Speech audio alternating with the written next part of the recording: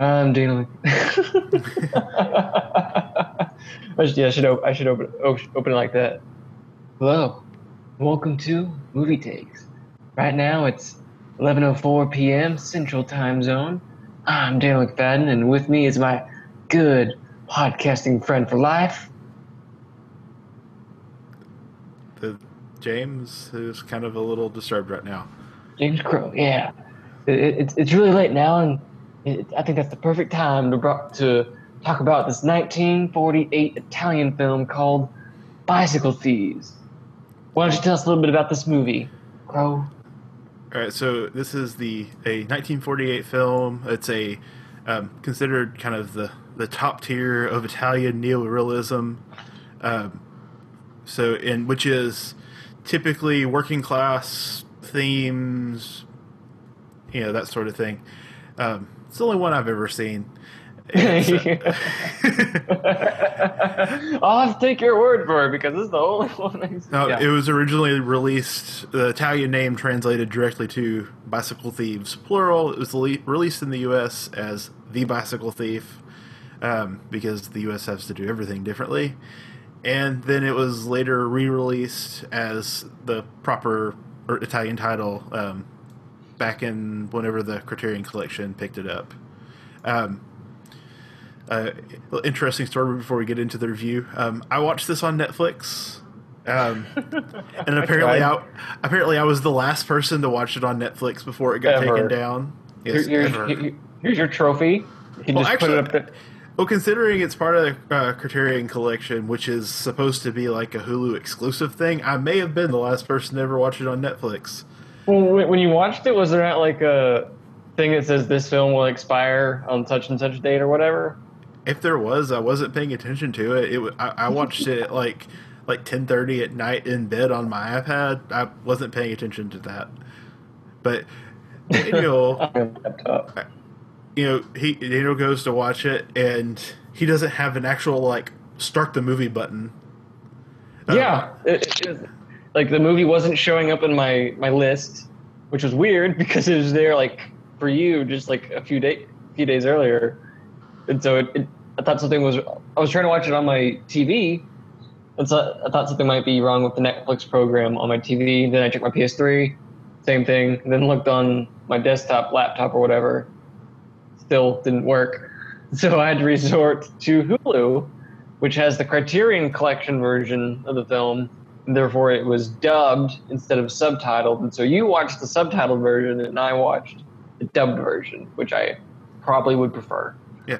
Now, I watched a little bit of the Hulu version whenever you told me that it wouldn't play on Netflix, and it looked like the version that was on Hulu did have a better film to digital conversion.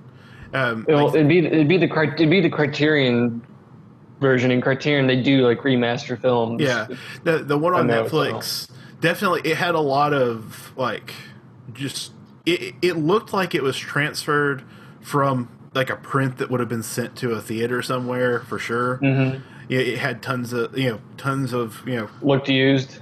It looked used and abused. It was very. It was definitely. It had if you went to movies back when there were still film projection, Daniel, I'm honestly not sure because you're a little bit. Hey, no. The digital era came about while I've been alive. Yes. So, but did you ever go to the last week of a movie that's been running for a while? Yeah. In Springdale, back where I'm from in Arkansas, there was an old Malco theater, and it became around 2007 or 8. It became a second run theater, and in the last few years I would go there, and the print would look wore out. Yeah. So the worst crinkly. The worst film print, the worst I've ever seen of that was my wife got free tickets to go see 300, and it had been out in the theater, and this was the old Malco theater. The one that got torn down in Jonesboro. Yeah, in Jonesboro. And it had been out for months and months. Like, I honestly think it had been out for 6 months, and it just had been that big of a hit that it'd still been playing. And this was the last week that the movie was playing. Wait, what year was that? When did that come out? 2007 ish. Well, that might have been in the last few years. Like, release windows for movies in theaters have been cut back dramatically. But so if it might have been out 6 months, but that might have just been the natural window then. Well, part of it too was because there were two Malco theaters in Jonesboro. What they would do is they were using that theater almost like a second run type theater too. Like, they would have showings of big hit movies at both theaters at the time, and then they would just let them linger at the old theater. Mm-hmm. So I think that was part of it. But still, we go see this movie. It's been out forever, and it was terrible. like there were like parts of the film where like half of the entire like frame was just the film was destroyed. Mm-hmm. Yeah. Like, at any moment you're just expecting it to snap and just, burn up or something. But that would be bad. But that was the worst ever experience. But this one was not that bad at all. But it was still for a movie from 1948. Yeah, for a movie from 1948 from Italy, But anyway, so getting to the movie. Well, yeah. One note, we chose this movie because it's part of Roger Ebert's first collection of the great movies essays, and in the essay, Ebert wrote that in 1952, which was 4 years after the movie's release, as part of the British film magazine Sight and Sound's first international poll of filmmakers and critics, it was voted the greatest film of all time in 1952.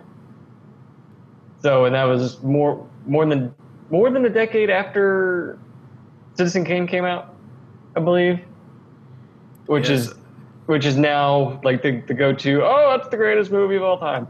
But yeah, that's kind of the to give you context of what this movie was at the time. So, yeah, the one thing that I'm definitely. I don't have a lot of context as far as the cinema. Like, I know that part of it from like you're looking at the Wikipedia article on it and stuff like that. I kind of want to know more about the context where this came through. I know it's post-war Italy, which so that's which cut the short end of the stick. From the end of the war. Yeah. So, seeing as it sided with the Nazis. Yes. Yeah, and it's I don't know. Italy was almost in a little bit of ways he's like the bully's sidekick, I guess, in history. Bully's sidekick. I guess, yeah. Germany kind of gets their redemption story later on, and Italy is just sort of, those people that have something to do with trains to most people. Trains? The trains running on time thing. I think there's like the saying is like Mussolini always made the trains run down. Oh, okay. But you know what I mean? As far as, you're talking about history, like, I kind of want to know more about what the direct inspirations for the filmmaker was for this, because the world definitely felt very real, Oh no, yeah. This wasn't filmed on a backlot. This was filmed in I'm thinking it's Rome, right? Yeah, it was filmed in Rome. So you're seeing the real conditions in which people lived in at that time. Yeah, and even just like watching the movie, I definitely felt in the movie more so than I am in a lot of stuff. Like, I felt like I was kind of living in this world, following these people around, more than just watching a movie. Yeah, it pulled me in a lot, and made me want to learn more about kind of what the subtleties of what was going on and things that say Italian film viewer at the time would have picked up on that I'm probably missing watching this in 2015 in Northeast Arkansas. in Northeast Arkansas. You know, yeah, I mean, I agree with you. During like the opening moments of the film, I felt like it's like it was a movie that easily could have been released or made in like 1937 or 1938 and been set in like Brooklyn. Yeah, I mean, that's the thing. It's like that's the other thing is that you have this like poverty in this whole setting, but and the poverty is in a lot of ways just, I know like a direct result of the war, and that was a lot of Europe at the time, not just the losing part of it, but you're right in that it's definitely a war about a movie about class and poverty and basically just kind of surviving. People that are just trying to survive. So I don't think it became. There's only one instance where the movie commented on class, and that was when the main character,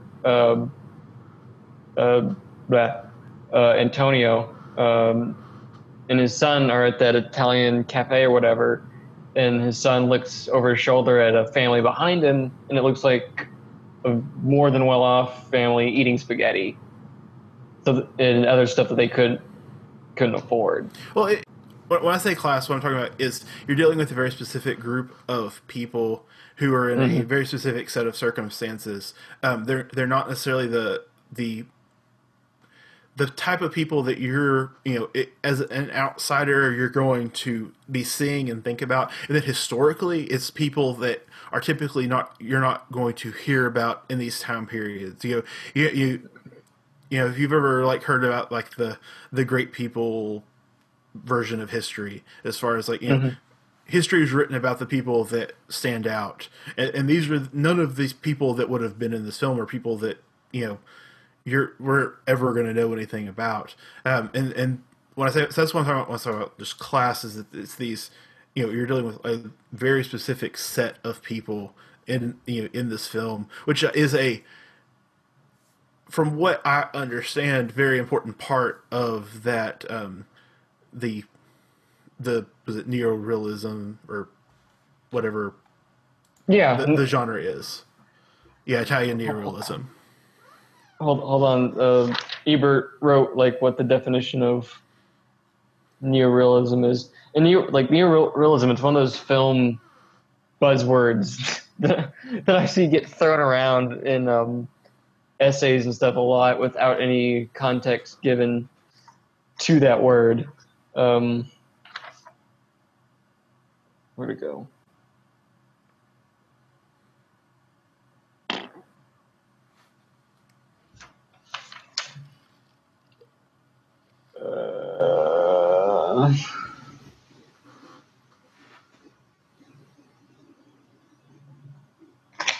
Come on. Okay. Oh, here it is. Okay. Neorealism, writes Roger Ebert, as a term means many things, but it often refers to films of working-class life set in a culture of poverty and with the implicit message that in a better society, wealth would be more evenly distributed. That's what, according to Roger Ebert. Yeah, so it's basically just saying, and that's kind of what I'm getting at with class you're talking about, anyway.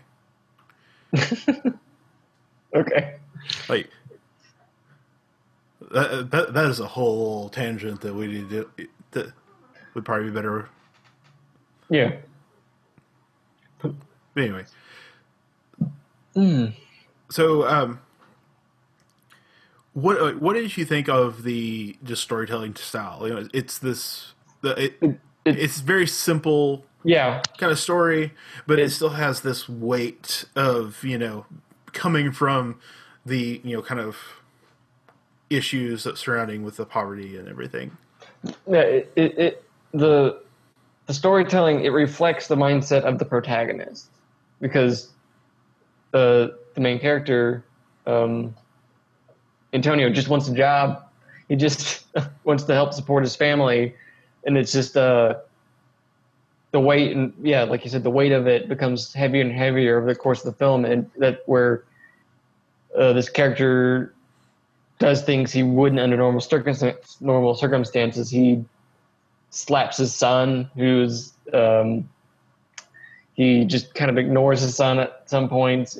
All he's set on is trying to find a bike that was stolen while he was doing a job that the only way he could do it was with that bicycle, which his wife pawned off all their sheets to get out of the repair shop or something like that. But it wasn't just the, sheets. It was basically it was part of the, I guess, it was basically a wedding present, which is really expensive and I didn't catch that.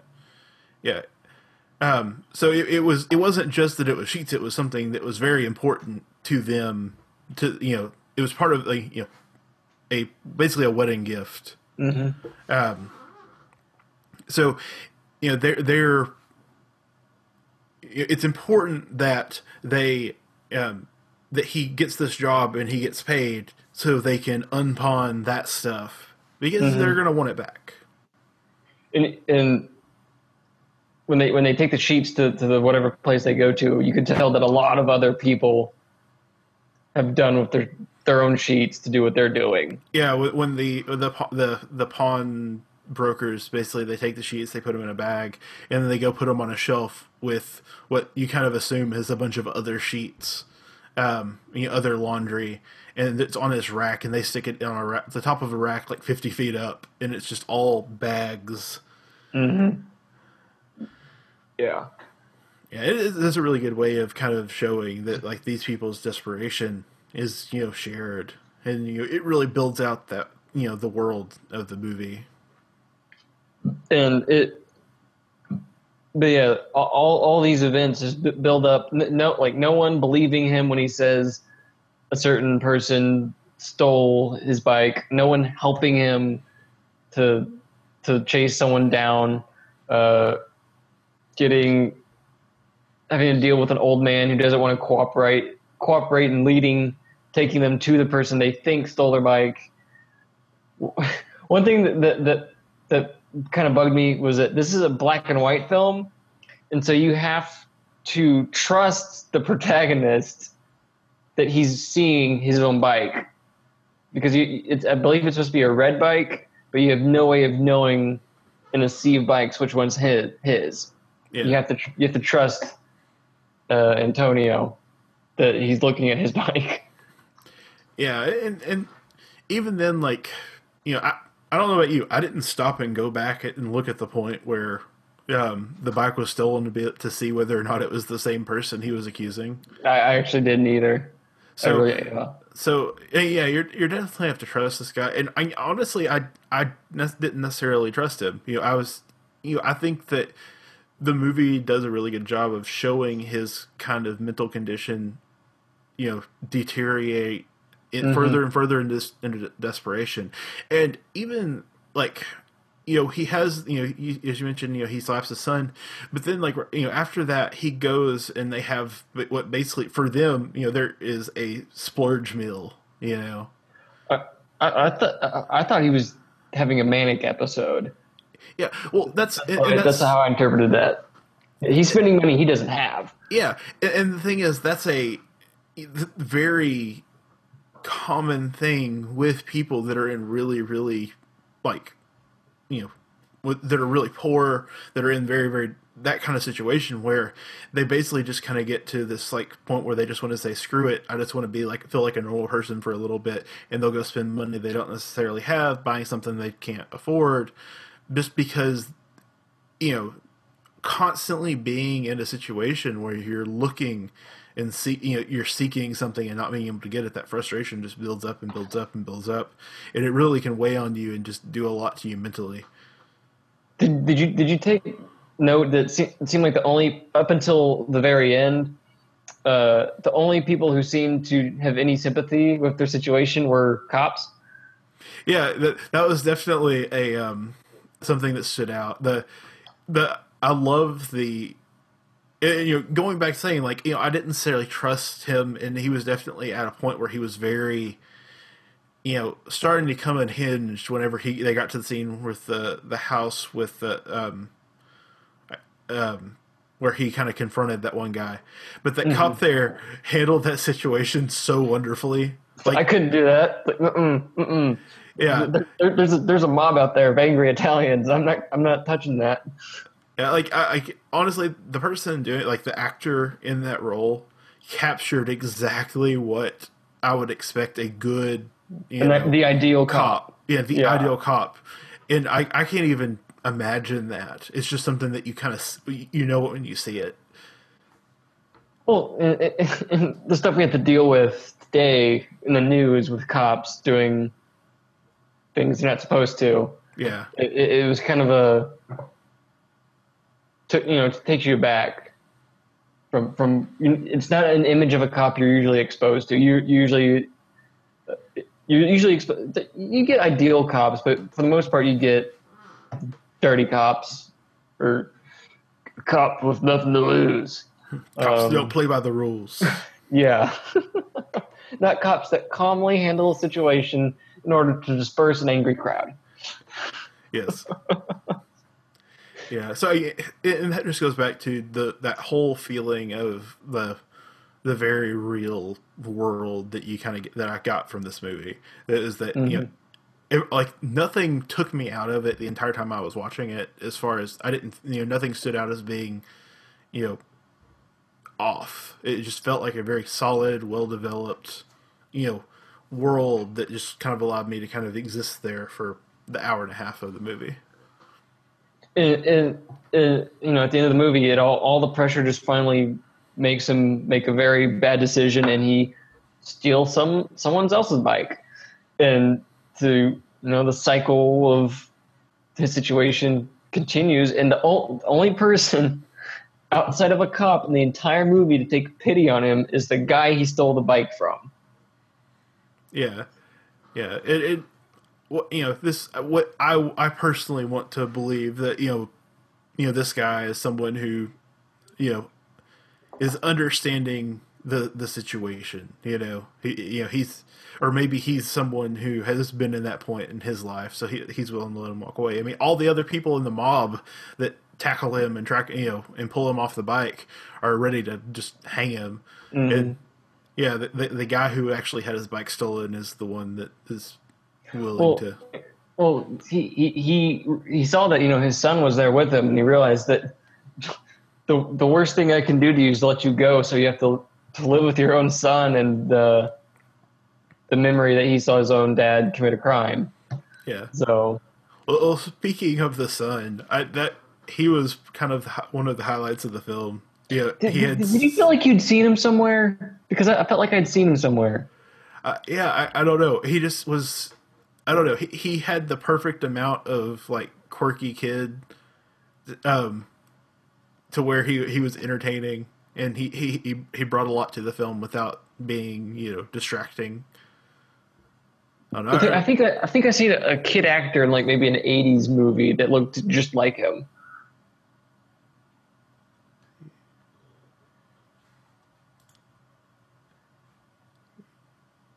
Yeah, he has looked. He's only been in 3 films, and he was in Bicycle Thieves. He was in something called The Return of Doc Camillo, and a movie called The Barefoot Contessa.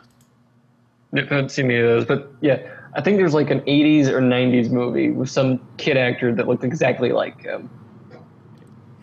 Yeah, so I guess he was in a movie with Humphrey Bogart. So he. Oh, okay. He had a career. Is he still alive? He was born in 1938.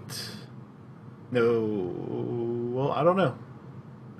This doesn't say anything about him dying, but it's also Wikipedia. So, and he was in 3 films, so that doesn't necessarily mean anything. Bruno Enzio Staiola.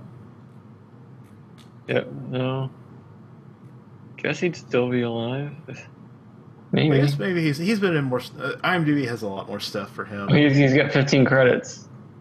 He hasn't been in did. anything since 1977. Yeah. So, but yeah, like I don't know. I really enjoy he. As far as kid actors go, he did very well. It was yeah, he was believable as a kid. But yeah, like oddly, he almost felt like the most responsible person in the film. So maybe at times like I think one thing I almost forgot was like in all the stuff of him trying to find his job and the weight of that. For like 2 minutes, he thinks his son just drowned in the river, which would have been hell. That would have been so like yeah, that would have been the exclamation point on a downer of a film, as if that had actually been true, but it wasn't. So yeah, so as far as like this sort of film goes, like have you seen, you know, have you watched any kind of things that, you know, have the same kind of feel to it, like as far as, you know, either the same kind of, you know, like simple narrative with kind of weighty issues surrounding it? Well, I wouldn't call it simple, but I just last week I watched a movie that came out last year called A Most Violent Year. Have you heard of it? No. It's got Oscar Isaac and Jessica Chastain as they play a married couple. It takes place in 1981 New York City. In 1981 is historically one of the most violent years of violence ever recorded in New York City. And Oscar Isaac plays this owner of a small, like, I believe it's just like a small gas company, like not like gas station company, but they actually like importing the gas and distributing it and stuff like that. And the main point of the movie is like he's trying to get the money in order to purchase a fuel holding station that's like right on like the Hudson, not the Hudson Bay, but right next to the water, which would make his job a lot easier. But over the course of the movie, an unknown party keeps stealing his trucks, and which is causing him, you know, a financial hardship or whatever. And this company is also under investigation from the New York City DA's office. And through the course of the film, his trucks keep getting stolen. Bad things keep happening to his drivers and stuff like that, to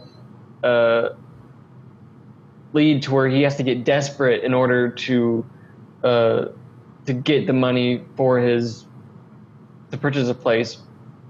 And much like the Bicycle Thieves, where all the tension and the pressure keep building onto the protagonist's shoulders to do something bad, where in Bicycle Thieves, Antonio does that. In The Most Violent Year, Oscar Isaac's character, it comes to the point where he reaches that tipping point, and he does some stuff that would be regrettable, but he comes back from doing something that would have completely ruined him and his company. So yeah, I guess, like, you know, I'm thinking, and I'm not sure I've seen something like that fits this sort of profile. Like, I'm sure there are other things, but it as far as like movies, especially ones that are dealing with kind of weighty topics and that sort of thing, like they're almost always like, you know, almost overly complex, or everything I can kind of think of. Yeah, so I don't know. It was something that to me is almost kind of in a lot of ways incomparable to most stuff that I've seen. I really enjoyed it. I would definitely be open to watching more, you know, films with a similar structure. yeah, I need a category on Netflix that says just neorealism, because otherwise I have no idea what if it was neorealism or not. So I mean, I'd watch them again, but I'd watch some more neo-realism films, but not like on a regular basis because that'd get kind of depressing after a while. Um, but no, I mean it was a really good movie. It had a simple theme, simple message, simple structure that just created an effective through line to kept your interest and made you care for the characters and the predicament. So, no, I mean it was really good, a well-made movie, and it's a timeless story. It doesn't have to take place in 1948 Italy. I mean, you could like I said at the beginning, in your head it could take place in 1938 Brooklyn, so or where some other post-war country. So Yeah. So yeah. I I think this is something that I definitely would recommend to people to check out. It's something that I think that I don't think anyone would not be able to take something away from it. Some people are going to be turned off by the fact that it's either going to be dubbed or subtitled. Some people are going to be turned off because it's black and white. But as far as just the actual the narrative and the contents, I think that it's something that most people would be happy having as part of their lives. we didn't talk about the old woman who was giving people their fortunes. Yes. Oh yes. Oh, I mean, I know people can get desperate, but not desperate enough to like pay an old woman money to give them very vague. Yeah, I honestly I almost kind of intentionally forgot about it just because having watched the film, it almost made me mad, just having this character that's just taking money from these people that have none to just give them just absolute crap. Mm-hmm. And I almost said that was the one plot element that didn't add anything to the movie, but it's no, it didn't, because Townie at the beginning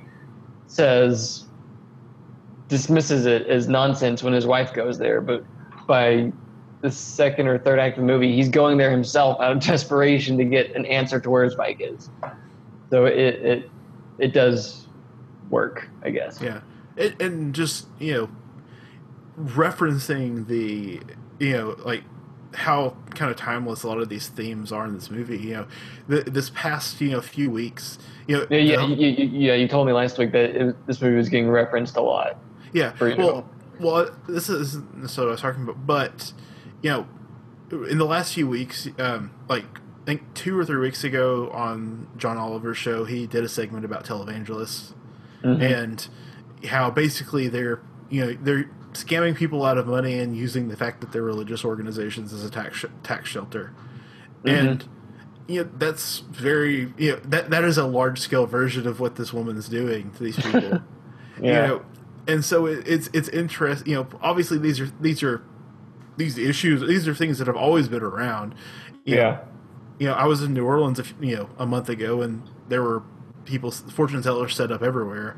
And of course they're hitting tourists, but most of these people aren't going to hesitate to tell some poor person that they're going to be rich if they keep giving them money. So it's I don't know, it's interesting to see the 1950s kind of version of that in a way. And like I said, the movie definitely still holds up. Better than most older movies that I've seen. I think the story definitely holds up. It would be interesting to have watched this with an Italian audience, when it came out, and what the reactions to it would have been. Yeah, I honestly don't know how I would, if I was part of that world, the real version of that world. I'm not sure how I would feel about seeing a movie. I do remember saying something about how it did get criticism when it first came out for negatively depicting Italians.